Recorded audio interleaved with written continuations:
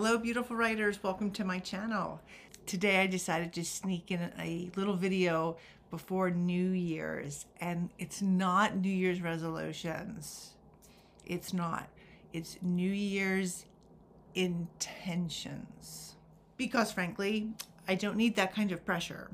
These are doable intentions, achievable intentions, manageable intentions. Also, this year requires some massive soul repair, which I'll explain later. Here are my, I think there's 10 2021 intentions. Number one, get my emails under control. Now, I know there's this thing called email zero. I, once again, don't need that pressure. I already have 2 emails for my 2 pen names. I have an email for my teacher YouTube. I have a teacher email, and then I have a regular just whatever email. That's 5 emails, and it's too much. So the other day I made a bunch of files. I decided I'm just going to start putting things in that I need to do, and each file has like a to-do. So if it's something that I will need to come back to, like history panels or things that I'm in, I just put it in the to-do pile. And then I look at it. If I don't want it, it goes out immediately the minute I look at it. So far it's the second day that I've done this.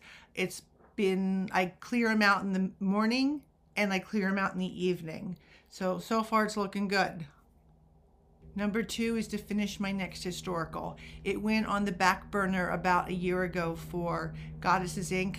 Now it's on the front burner again, so I'm gonna dive right into that. The third intention is to publish Goddesses Inc.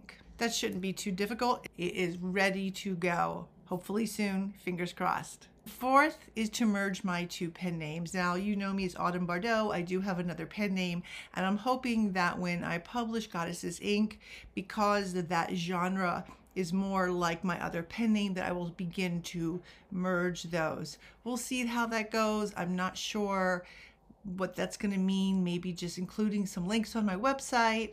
I've started putting the other pen name down on the description below the YouTube. We'll see how that goes and really what that nets at this point.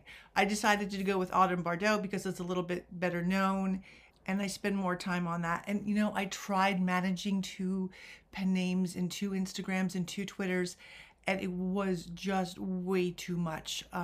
Thus the merge, less stress. That's what I'm going for all around. Number 5, I'm going to keep plugging along on my YouTube channel. I don't know how long it takes to get to a lot of subscribers, so I'll just keep plugging along, put one up every week, maybe, you know, put in some extras like this one when I have a chance. Number 6 is to find some cool ways to curate my Instagram account. Now, I know, you know, that I hate that curate word because I don't know, but just like a fancy pants word, right? But I wanted to make it look just more organized, more cohesive with color, have more branding, not another word I'm particularly fond of, but I just love opening up somebody else's Instagram and it's like, ooh, pretty. I took a bunch of tests online, and of course at the end, to find out what your branding style was, you had to give them your email, and I'm like, yeah, no, I have enough emails, no thank you, I am on enough mailing lists. So I just took my cue from their questions and just decided to find some colors and some fonts that resonated with me. And I've been trying this for a long time, and I'm just, you know, I'm thinking about other people and what looks good and modern things. I thought, you know, I'm not going to do that anymore. And I looked around my house and I said, you know what, this is my favorite room, and this is my favorite room because of the colors and the style, and that's just going to be how I'm going to brand it. So I'd love if you follow me along on Instagram, and you can see if it's kind of in the next few weeks starts emerging into a kind of a different vibe, a different feel. I guess I'm just trying to up my Instagram game. I don't think I have 10. I think I have 9 intentions, and I lost track. But anyway, I'll keep going. The next one is a big one for me and very personal, and I want to keep myself from comparing myself to other writers, other authors, other people on Instagram or YouTube.